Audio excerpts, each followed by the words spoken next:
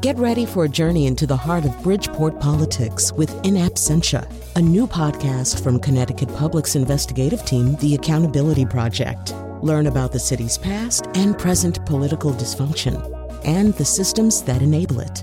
Tune in wherever you get your podcasts. Funding provided by Joe Zimmel and Valerie Friedman. This is Where We Live. I'm Lucy Nalpathanchel.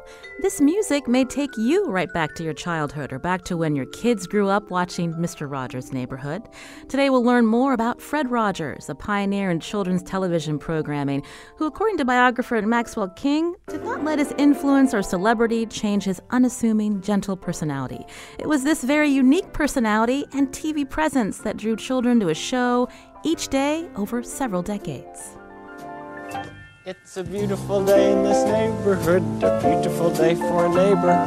Would you be mine? Could you be mine? I was one of those kids. Imagine my delight when I met Mr. Rogers while I interned at Channel 11 News in Pittsburgh when I was in college.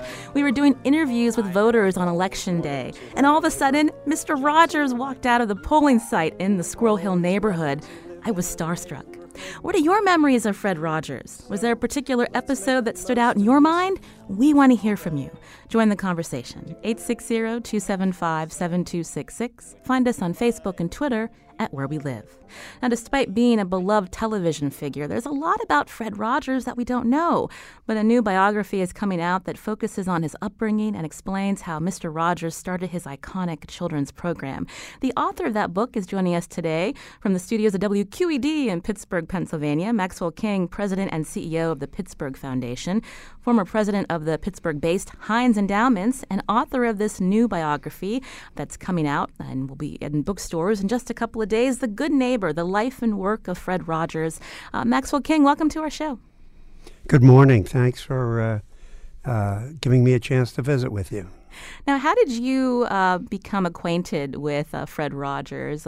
You've lived in Pittsburgh, for more than 2 decades, and do you remember seeing his show, and what was your impression? Back about 17, 18 years ago, when I was the president of the Heinz Endowments, which is one of the big foundations out here, and a funder of Mr. Rogers' Neighborhood, I got an invitation to come to his office here at the studios at WQED and talk to him. And I assumed as a funder we would be talking about the program, what his plans were. We'd be talking about money, about funding. Excuse me. And it was none of that. I sat here and talked to him for about an hour and a half, and we never talked once about the program or the work or the funding of it. We just talked about life, about children and parents and vacation homes and Pittsburgh. That's interesting. That was your encounter with him, because in preparing for today's show, doing lots of reading, watching different videos of people talking about how they met Mr. Rogers. And it was always that he was so genuine that when he spoke to you, you could tell that he actually cared about what you were saying, and nothing else mattered except that exchange that you were having with him. He was a great listener. He was very accomplished at listening, at hearing what people had to say, asking very good questions. A lot of the journalists that I've talked to said that when they tried to interview him, they got interviewed themselves because he would turn the questions back. And the sort of common, common understanding was that Fred Rogers was just the way in person that he was on television. And in a lot of ways that was true. His personality was the same. His approach was the same. But actually, in person, there was a real depth and an intensity to him that you didn't see on television. And when you had the opportunity to write his biography, this was something that he wasn't really interested in throughout his career. So how did you get that opportunity? Well, when I retired from the Heinz Endowments, I was sort of alarmed by the prospect of retirement. And the president of St. Vincent College in Latrobe which was just starting the Fred Rogers Center for Early Learning and Children's Media out there, asked me if I would come out for a couple of years and help them get it rolling, raise money, start programs. And so I agreed to do that. And after I'd been there a little while, I said to him and to Joanne Rogers, Fred's widow, why is there no biography of Fred Rogers? He's this renowned American figure. I don't understand why there's no biography. And we really need one to advance the work of the center. And they explained that when Fred was alive, he didn't want a biography done. He was very modest, and he refused numerous requests from authors to cooperate with a biography. And I said, well, that's fine when Fred was alive, but he's gone now, and we're trying to raise millions, scores of millions, to get the center rolling and to advance his legacy, and we need a biography. And Joanne Rogers turned it right back on me, and she said, okay, you've convinced me. Why don't you write it? I hadn't thought of that. And the other thing I hadn't thought of was how much work it would be. It took me 7 years to do a good, full biography that was fully footnoted at an academic standard. But I said yes, and I'm glad that I did, because over those years it really gave me a chance to know Fred deeply. So tell us about the boy that became Fred Rogers. He grew up in Western PA. Tell us about his family. He grew up in Latrobe, Pennsylvania, and his family was very wealthy. His father ran a couple of big manufacturing firms in Latrobe, and the family was very well off with a lot of means. But Fred himself was sickly when he was a little boy. He had asthma, he had colic, he was bedridden a lot. He was shy, he was introverted. When he went to school, he was occasionally bullied by other students. So he had a rough childhood. But I think what made the big difference for Fred Rogers was his family. His parents, his mother in particular, who was just an exceptionally loving person who treated him as a real person, not as a child, but she talked to him and she listened to him the way one would with an adult. And his grandparents were wonderfully supportive.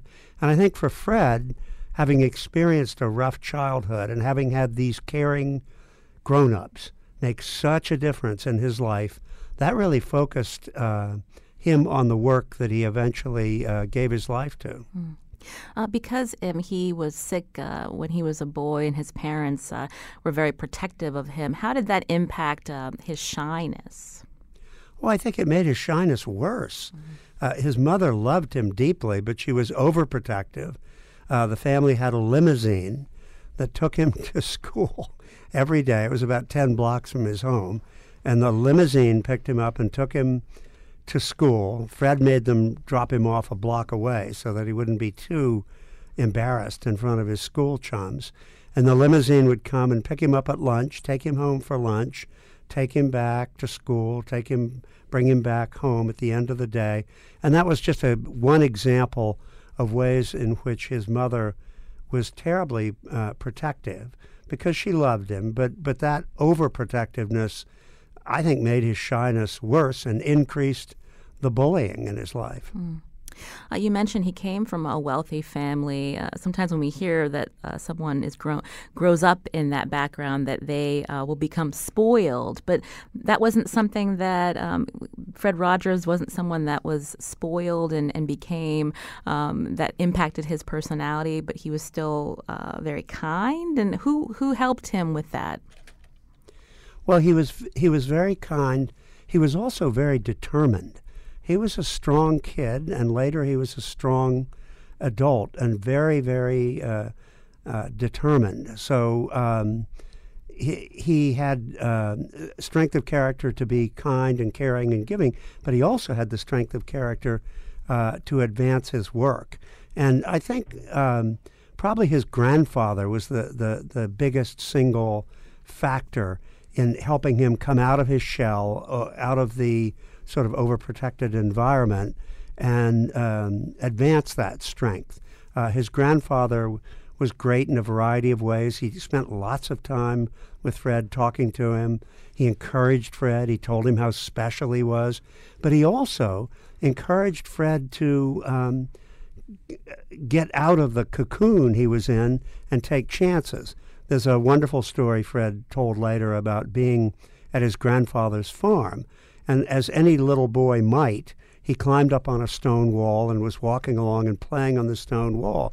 And his mother and grandmother came running over and said, "Oh, Freddie, you'll hurt yourself." And the grandfather intervened and said, "No, no, no, let the kid play. He probably will get hurt, but that's what has to happen to you growing up." And these were Fred and Nancy McFeely, so our listeners will recognize that last name, the McFeelys. Yes, Fred McFeely. And, of course, Fred Rogers was Fred McFeely Rogers, named for that grandfather that he loved so very, very much. The Good Neighbor, The Life and Work of Fred Rogers, is the first biography about Mr. Rogers, who many of us grew up with or maybe remember our children growing up with watching. With us from WQED in Pittsburgh is Maxwell King. He wrote this biography. And you talked a little bit about Fred Rogers being bullied as a child, and he was very shy. So how did he respond to that? In some very interesting ways. There was one sort of seminal moment that Fred himself recounted in a number of speeches and addresses that he made, in which the chauffeur who was to pick him up at the end of school didn't show up. School let out a little bit early, and the chauffeur didn't get the word. So Fred set off to walk the 10 blocks back home, and a group of kids started following him. So he was walking down the street, and he could hear these kids walking behind him. And then one of them said, "Hey, Freddie, hey, Fat Freddie, we're going to get you, Freddie." And it terrified him, and he ran down the street, and they chased him. But there was a friend of his parents who had a house about halfway between school and Fred's house, and he knocked on the door, and she let him in, and then she called his parents, and they took him home. And they said to him, "Oh, Fred, you've got to pretend you don't care.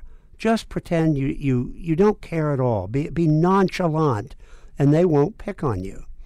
And Fred Rogers reported that the little Fred Rogers went upstairs and sat in his bedroom and thought to himself. He had this wonderfully caring mother and father and grandparents. He went to church with them every Sunday and listened to sermons about caring and being kind, and he sat upstairs alone, excuse me, and he thought to himself, "I do care. That's what I am. I care, and I am not going to pretend that I don't care." And it was a turning point for Fred in coming out of the cocoon, gaining strength. He became, then in high school, he became the president of his senior class in high school, editor of the yearbook, leader of the Dramatic Society, National Merit Scholar. So there was this real pivot point in which he almost had a conversation with himself and told himself what kind of caring person he wanted to be when he grew up. And this was also the time that he developed an interest in music and puppets, which we see years later in the development of his show. Well, the interest in music and puppets came at the earliest years of Fred's life. When he was very little, he had a sort of a miniature, almost a toy piano that he played on, and he had a great ear for music. He could hear a tune and then sit down at this little piano and play it. And when he was very, very young, he had puppets, and he had a puppet theater in the attic of his house. But the interest in music was sustaining for Fred. He often talked about listening to music and then playing music as something that took him away from the stresses of his childhood and gave him comfort and solace. Oh, you mentioned his love of music, and is that something that he wanted to then pursue when it was time for college? And what happened there? Because he had a first choice, but it didn't quite work out for him. Well, he was very interested in music. Fred had a very eclectic set of interests. I think he was interested in a lot of things. He was interested in children and education at an early age. He was interested in music. His father worked really hard to get him interested in business, which never truly developed. And And he was interested in becoming a Presbyterian minister from the time that he sat on the church pew with his mother in church and listened to sermons and peppered her with questions in the middle of the service. He wanted to be a Presbyterian minister. So he went first to Dartmouth University up in New Hampshire, and he said at the time that because he liked languages and he was very adept at languages, maybe he'd become a diplomat. So he had this very broad, eclectic set of interests and didn't seem to be focusing on one of them. But then, in an interesting way, he was so miserable at Dartmouth. He hated the cold weather. He hated the sort of very beer-soaked athletic culture of Dartmouth at that time. And there was a music instructor there that he became close to, and that music instructor said, "Fred, you really ought to leave. Go someplace where you can pursue your passion for music. It's time to center on one thing." And he recommended that Fred go down to Rollins College in Florida, which he did, which had then and still has today one of the best music departments in the country. And Fred ended up majoring in music at Rollins College. That's also where he met his future wife, Joanne. Exactly. The day he arrived at Rollins, he flew in on an airplane. It's in northern Florida, near Orlando. And he flew in, and one of the teachers there had been contacted by the teacher at Dartmouth, who told the Rollins teacher about Fred. And that teacher at Rollins told all the students, there's this interesting, talented young man who wants to join us, and he's coming down. So these kids in the music department all found out what time that Fred's plane was going to arrive, and they piled into an old, well, it wasn't old then, but it would seem like an old car to us today, with a convertible top down with about 10 students in it, and drove out to the airport and swooped Fred up, pulled him into the car, laughing and telling jokes, and drove him back to Rollins. And he just immediately felt comfortable, felt wrapped up in a very musical and caring culture at Rollins. And that's where he found, again, his future wife, Joanne. And Joanne was part of this group. And very soon thereafter, they became very close friends. And their other friends at college never really knew whether they were dating or just buddies. But they would study together, they would go to movies together, they would go to events together, and they became sort of inseparable friends. And then when they both graduated, and Joanne went to graduate school and Fred went to New York, I think that's when Fred realized how very much Joanne meant to him. And he called her up on the phone. She was at a phone booth in Tallahassee, Florida, at where she was studying. And on the telephone, he proposed marriage to her. And we're going to learn more about what Fred Rogers was doing in New York City. With us again from WQED in Pittsburgh is Maxwell King. He's the author of this new biography about Mr. Rogers called The Good Neighbor. We want to hear from you this hour. What do you remember about when you watched Mr. Rogers' Neighborhood as a child? What are your memories of this man? And is he someone that you still wish was on your television today for your children to see? Are you looking at reruns on Amazon? We want to hear from you. The number 860-275-7266, and more right after the break. You are my friend. You're special to me. You are the only one like you, my friend. I like you in the daytime, in the nighttime, anytime that you feels the right. This is Where We Live. I'm Lucy Nalpathanchel. What are your memories of growing up and watching Mr. Rogers' Neighborhood?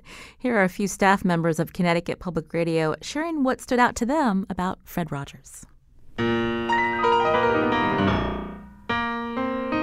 When my son was growing up, he went through a period where he was fascinated by Mr. Rogers, a program he referred to as Odgers. Let's watch Odgers. He was 17, too. I don't know why he said that. No, he's about 3 years old. And one of the things that he liked, and people forget this, they don't mention it very often, but Fred Rogers used to do these kind of field pieces where he would go out to like a factory where something was made that, kids would be familiar with. And Joey's mom remembers in particular one day when he was watching this video of a doll factory. And so you see these sort of doll torsos coming along on a conveyor belt and these doll heads being crammed by some mechanical arm on top of the doll torso. And Joey was just sitting there slack-jawed in amazement. This is where dolls come from. And I'm not sure what Fred Rogers would say the purpose of this was. I think maybe just because, everything does come from somewhere. My dad is a retired pediatrician, and he adored Mr. Rogers. And I have a distinct memory that when faster-paced kids shows like Sesame Street and others first started coming out, he scoffed and said they'd never hold a candle to Mr. Rogers. And I remember asking him why, and he said that these shows played into children's short attention span. Of course, that's why we love them so much. But Mr. Rogers, my dad said, strengthened young kids' ability to focus attention on one idea for a long period of time. It was a peaceful show. It was slower, calmer, and ultimately better, he thought, for very young minds. He could talk about something that was really divisive or potentially controversial, but in such a caring way and in a subtle way that you really didn't even grasp the full complexity of what he was talking about, but you knew that there was something important that you were learning. And it's only really later in life, for the decisions we made, that the sort of lessons revealed themselves. What that show was about was this comforting series, day after day, of changing sweaters and changing shoes and puppets and songs. It was comforting and it was real. And his neighborhood was also my neighborhood. Where he set the show in the East End of Pittsburgh is where I grew up, and the people he had on the show sounded just like the people I grew up with. So Mr. Rogers' Neighborhood is a trip back home for me. It's something that's comforting and real, and something that will always stay with me, but not because of one big thing he did, but because he did it the same way for such a long, long time.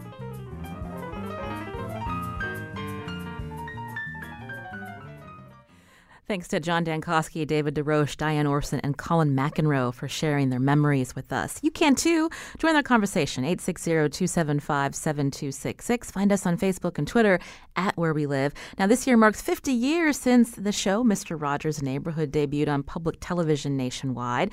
This is also the year a new documentary about Fred Rogers made it onto the big screen. And the first biography of this pioneer in children's programming is coming out soon. The author of the biography is my guest today, Maxwell King, joining us from WQED in Pittsburgh. Again, his new biography called The Good Neighbor, The Life and Work of Fred Rogers.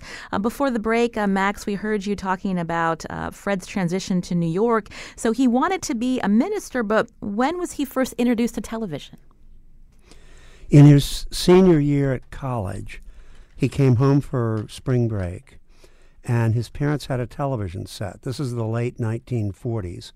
And I think it was the first television set in town in Latrobe, Pennsylvania. And that long weekend when he was at home, he sat there and watched television. And he had two reactions. One was he was horrified at the sort of simple, silly, slapstick, sometimes violent, pie-in-your-face kind of atmosphere of early television. And the other reaction he had was he was captured by the potential of television. He immediately saw that it had great potential as an educational tool. And by the end of the weekend, he announced to his parents, his mother wanted him to be a minister. His father wanted him to go into business. Fred kept talking about being a musician. And suddenly at the end of the weekend, he said, I'm going into television. And what was their reaction? They weren't too pleased. Well, I don't think either one of his parents were pleased, and they were sort of mystified. Why would you do it? They didn't see in television what Fred saw, that it would have this huge cultural impact on the country. So no, I don't think they were pleased at all, but they were really wonderful parents. They didn't fight him. They didn't resist it. They didn't say, oh, Fred, every 6 months you have another idea of what you want to be when you grow up. They talked to him about it. His mother supported him, and his father, very, very nice. His father had contacts at NBC in New York, which was owned by RCA. And way early in the family history, his great-grandfather, I guess it was, had been an investor in RCA in the early part of the 20th century. The family had a ton of RCA stock. His father had a little influence there and called up a man he knew, a vice president at NBC, and they took Fred on as an intern at that time, just when NBC was beginning to start producing its own programming. So it was his privilege that got him into the doors at NBC. What did he do there? He was an intern at first. He then became a floor manager, which is a terribly important position. When something's being filmed in a studio, the floor manager is almost like the on-scene director who has to make sure that everything goes right and communicates to the director himself or herself who's up in a booth. But the great thing, it was Fred's privilege that got him in the door at NBC, but he was immediately successful, skilled, and appreciated. And for Fred himself, excuse me again, for Fred himself, this was one of the great lucky breaks in his life, because at that time, NBC, under the direction of a man named Pat Weaver, who turned out to be the father of Sigourney Weaver, the actress. But Pat Weaver was in charge of NBC during much of the 1950s, and he saw television as this culturally uplifting technology that could be wonderful for the whole country. And so he focused NBC on making really important, serious cultural programming. So it was a great training ground for somebody like Fred Rogers, and helped Fred Rogers see that that it was possible to set very high standards for television programming and make a difference thereby. This is Where We Live. You can join our conversation, 860-275-7266. John's calling from Avon as we talk about the legacy of Mr. Rogers. John, what's your memories of watching? Well, I grew up on Mr. Rogers, but it's interesting. My perspective is that I didn't really appreciate what he was, how influential and amazing this man was until I was in my late 20s, early 30s. The best story that I can remember really understanding how great he was when his car got stolen. And when they realized it was his car, they returned it and left a note saying that, oh my goodness, I can't believe I stole Mr. Rogers' car. So here, I'm going to bring it back. That was how important he was to the kids that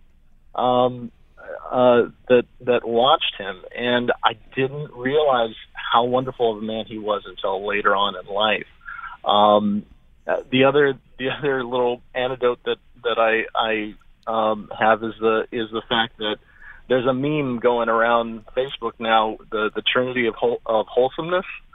It was Fred Rogers, Bob Ross, and Steve Irwin. Love others, love yourself, and love animals. And it's funny how 30 to 50 years later, everybody's kind of reflecting back on things and going, oh my goodness, this man was amazing. And it's just a shame that we don't have somebody else quite like him today. And but he was just an amazing person. I didn't appreciate that at the time, but I do now. Well, John, thank you so much for your call. Max King, again, a lot of people share that sentiment that Fred Rogers was truly unique. What I want to know is why, when did we see this shift where he saw this the importance of using television to reach children and in a way that was so unique and we never saw it before? Well, first of all, I want to say something about the anecdote about the stolen car, because there's hundreds of myths about Fred Rogers on the web, and a few of them are true. And that's one of the ones that is actually true, that they brought his car back and left that note on the windshield. So I thought it was charming that he remembered that particular incident.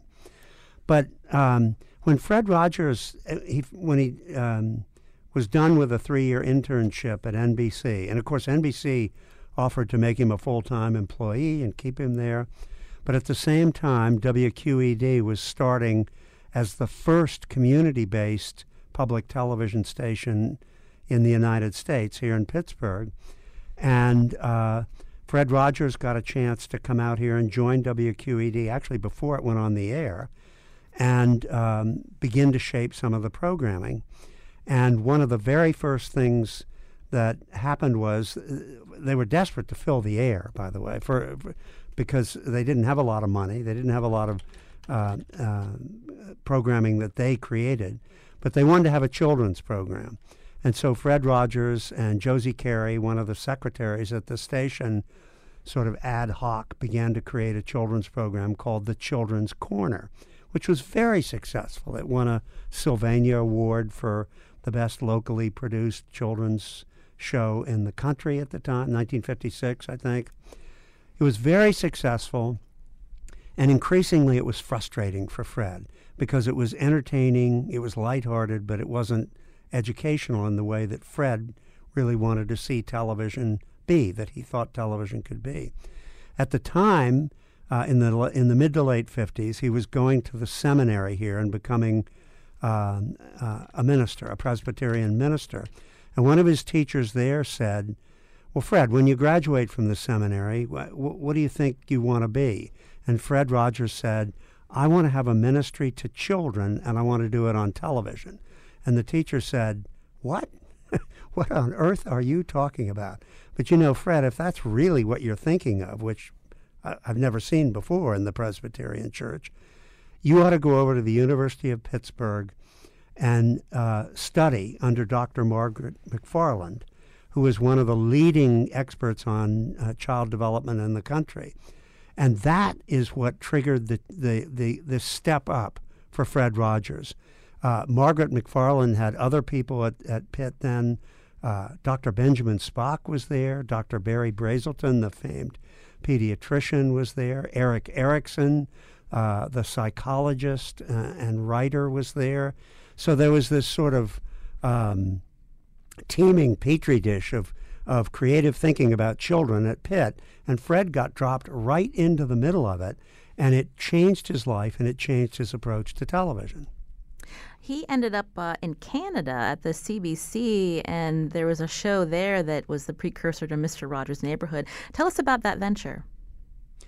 Well, toward the end of the 1950s, when he was finishing up at the seminary and was very frustrated with the Children's Corner, he sort of closed down the Children's Corner, which was very distressing to Josie Carey, who loved it, and was looking for other opportunities to advance really thoughtful educational television. And he got approached by people at the Canadian Broadcasting Corporation in Toronto to come up, and they said to him, we'll let you create whatever children's program you want to create. And so he went up there. He didn't move his family up there right away. He went up there alone, and he started working with them to fashion a new children's program. And the director said to him, we'll let you take it in any direction you want, but there's one thing that we think is really important that we want to insist on, and that is you come out from behind the camera. Fred had always been the creator of the show, the director of the show. He operated puppets, but he was never on screen himself. And this man said, I have an instinct that you would be fantastic, you yourself would be fantastic with children, and I want you to stand up and be out in front of the camera talking to the children. Fred was nonplussed by this, and he really didn't want to do it, but he did, and it instantly connected, and it changed the character and the tenor of that program completely. Now, why did he go back to Western Pennsylvania and eventually went back to WQED? Well, it's interesting, and it shows, earlier on you had asked about Fred and the money that his family had and what sort of influence it had on him and how money can change people in a variety of ways. Fred Rogers ended up getting a little bit frustrated in Toronto because it was a 15-minute program. He wanted to evolve it to a 30-minute program, and he wanted to emphasize social and emotional learning much more than the program was. And the people at the CDC said, what you do is wonderful. Everybody loves it. Let's not change it. So he left and he came back to Western Pennsylvania without a program, without a job, without a sponsor. He came back to Pittsburgh because he thought that he could figure out how to shape the program the way he really wanted it to evolve it, the way he really wanted it to evolve. But he used the fact that he had some independent wealth to give him the freedom to come back. He ended up then in the basement of a church here in the East End of Pittsburgh, where WQED is, in the basement of a church, teaching a preschool class of students with puppets to sort of learn from the students what they would react to. And everybody in his family thought, Fred, you had this great career, and now you don't have a job. You're in the basement of this church with a little class of preschool students. What's going on? But he was determined to use the flexibility that the money gave him to keep trying to get this vision realized. And at one point, he was approached by people from Horne's department store here, saying they wanted him to do an hour-long special for Christmas. And he did it, and it was a huge success, and it led to other connections and other people both at PBS, at public television. It wasn't PBS at the time, but it was National Educational Television. And here in Pittsburgh, began to support Fred and put the funds in to get the program started on WQED. I understand it was on for a year and it became very popular, and that's when he was invited to testify before Congress, the Subcommittee on Communications, all about the funding of educational television. Why did they choose Mr. Rogers? We're going to play a little bit of that clip in a couple of minutes, but lead us up to that moment. Well, there's a wonderful backstory to that appearance before the Senate committee. The executives who were trying to pull together funding and actually bring the public broadcasting system into being back then, and they wanted to get $20 million of federal funding to do that. And it was controversial because the federal government was now we accept the fact that the federal government overspends grossly, but back then it was something they were very concerned about. And the cost of the Vietnam War, which was not part of the general fund, was being funded outside the budget, was creating enormous budgetary issues for the federal government. So the assignment that the newly elected president, Richard Nixon, gave to Senator John Pastore, the chairman of the committee, was, let's cut this money. We can't afford it. So let's figure out how to save this $20 million. And the executives who were from public television stations around the country, who were invited to come down and make a presentation and argue for why the money should be saved, that group was led by a guy named Hartford Gunn, who was the president of WGBH in Boston. And Hartford Gunn knew Fred Rogers because he had come to WGBH to do appearances several times, and he knew that Rogers had this extraordinarily magnetic and authentic personality that connected with people. So he said, I want to bring Fred Rogers and make him the key person testifying. And his mates said, a children television star? Are you kidding? Now, Max, we have a clip of Fred Rogers when he testified in dialogue with Rhode Island Senator John Pastore. Let's take a listen. Could I tell you the words of one of the songs which I feel is very important? Yes. This has to do with that good feeling of control, which I feel that children need to know is there. And it starts out, what do you do with the mad that you feel? And that first line came straight from a child. I work with children, doing puppets in in very personal communication with small groups. What do you do with the mad that you feel when you feel so mad you could bite? When the whole wide world seems oh so wrong and nothing you do seems very right? What do you do? Do you punch a bag? Do you pound some clay or some dough? Do you round up friends for a game of tag or see how fast you go? It's great to be able to stop when you've planned a thing that's wrong and be able to do something else instead and think this song. I can stop when I want to, can stop when I wish, can stop, stop, stop anytime. And what a good feeling to feel like this and know that the feeling is really mine. Know that there's something deep inside that helps us become what we can. For a girl can be someday a lady, and a boy can be someday a man. I think it's wonderful. I think it's wonderful. Looks like you just earned the $20 million. So we hear Fred Rogers win over the very gruff senator, and that clip actually resurfaced again in 2017, Max. Well, I think it keeps resurfacing over and over again. It resurfaces when there are questions about public television and funding of public television, as happened in 2017.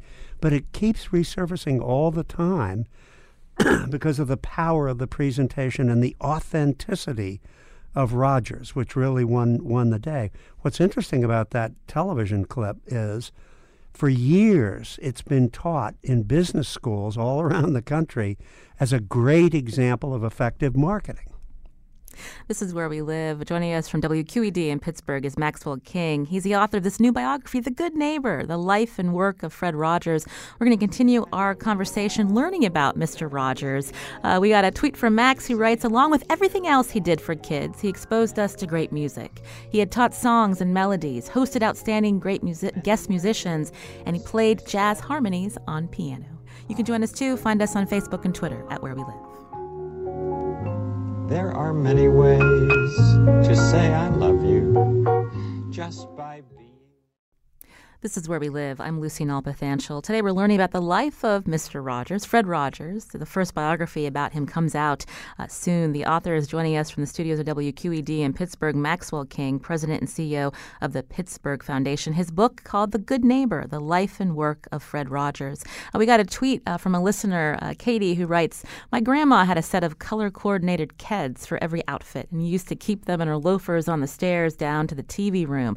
I can remember watching Mr. Rogers and taking off her loafers and trying to tie her sneakers on my tiny, tiny feet. Fred Rogers was on television for many decades. How did his show evolve, Max?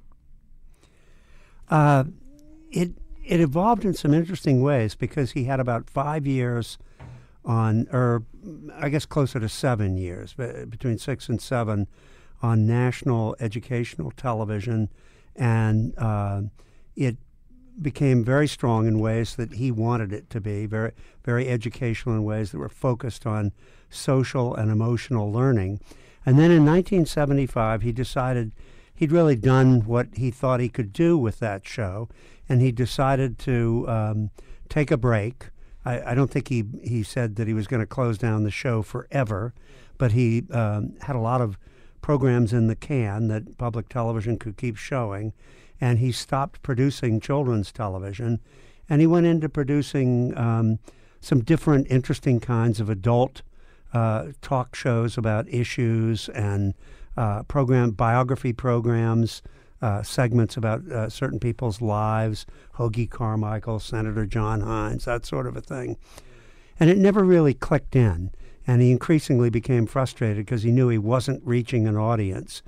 And back in 1979, he and David Newell, who played the Mr. McFeely character on the show, were in Honolulu, Hawaii, where Fred had to make a speech. And David Newell, riding in a cab with Rogers, read a story about a little kid watching television and then putting a cape around his neck and jumping out the window and being terribly, terribly hurt. And Rogers didn't get angry very often, but one of the things that could make him really, really angry was when he thought children were misled in ways that harmed them. And in that taxi cab, he and Newell started talking about how to evolve a whole new approach to Mr. Rogers' Neighborhood that would take an entire week, what he would call a theme week, and would weave the same theme in and out of the neighborhood of make-believe and the real neighborhood segments, and weave it in and out for 5 straight days. Very complicated script writing. And, of course, Rogers went right back to Dr. Mark McFarland at Pitt to get advice. And what he decided, he and McFarland together decided, was that they should tackle the toughest issues in the world for kids. They made series about death, about violence, about divorce, about getting lost, children fearing getting lost, how things get lost. The toughest issues in life they were making children's television about. So it then evolved in the 1980s into a program that was still entertaining and popular with kids, but was this fabulously serious piece of work on television, children's television. We only have a few minutes left, Max, and I wanted to get your perspective on what Fred Rogers would think of technology and its role in the lives of children today. Well, one of the things that's very interesting about Fred is that when he was confronted with the cutting-edge technology of his day, and television was, if anything, more transformative than the technologies we deal with today, or at least as transformative, his first instinct was not to shy away from it and reject it, but to figure out how it could be used for good. And I think that's exactly what Fred Rogers would do faced with the web, with social media, with handheld devices, applications, all sorts of things in the modern media landscape. I think he'd worry about it. I think he'd worry about the impact, particularly on children, but I think he'd set to work right away to figure out how to use it for good. And his show, while we look back on it, it might look and seem outdated, the themes really stay true and connect with all of us today about kindness and civility and empathy. You wrote this biography. It took you 7 years. What do you hope listeners and readers will get out of it? I hope that people will understand Fred Rogers as a very serious thinker, really a philosopher, and that they will understand his importance in terms of emphasizing social and emotional education for children, which has advanced greatly in the United States. And they'll appreciate that important part of his legacy. But I also hope that they will see him as an exemplary figure. You know, we live in a time that is so speeded up and intense and sometimes harsh and unforgiving and nasty.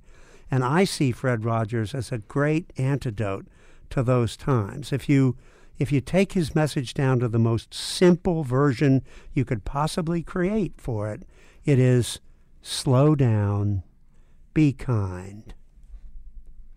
Maxwell King, president and CEO of the Pittsburgh Foundation, also author of this new biography on Mr. Rogers, The Good Neighbor, the life and work of Fred Rogers, joining us today from the studios of WQED in Pittsburgh. Max, thank you so much for your time. We appreciate it. It's great to be with you. Thank you, Lucy. Today's show produced by senior producer Lydia Brown. Special thanks to Carmen Baskoff and Katie Tolarski. I'm Lucy Nalpathanchel. Thanks for listening.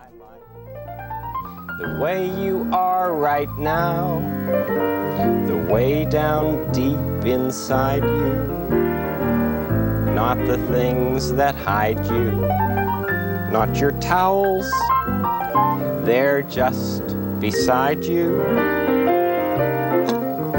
but it's you I like, every part of you, your skin, your eyes, your feelings, whether old or new.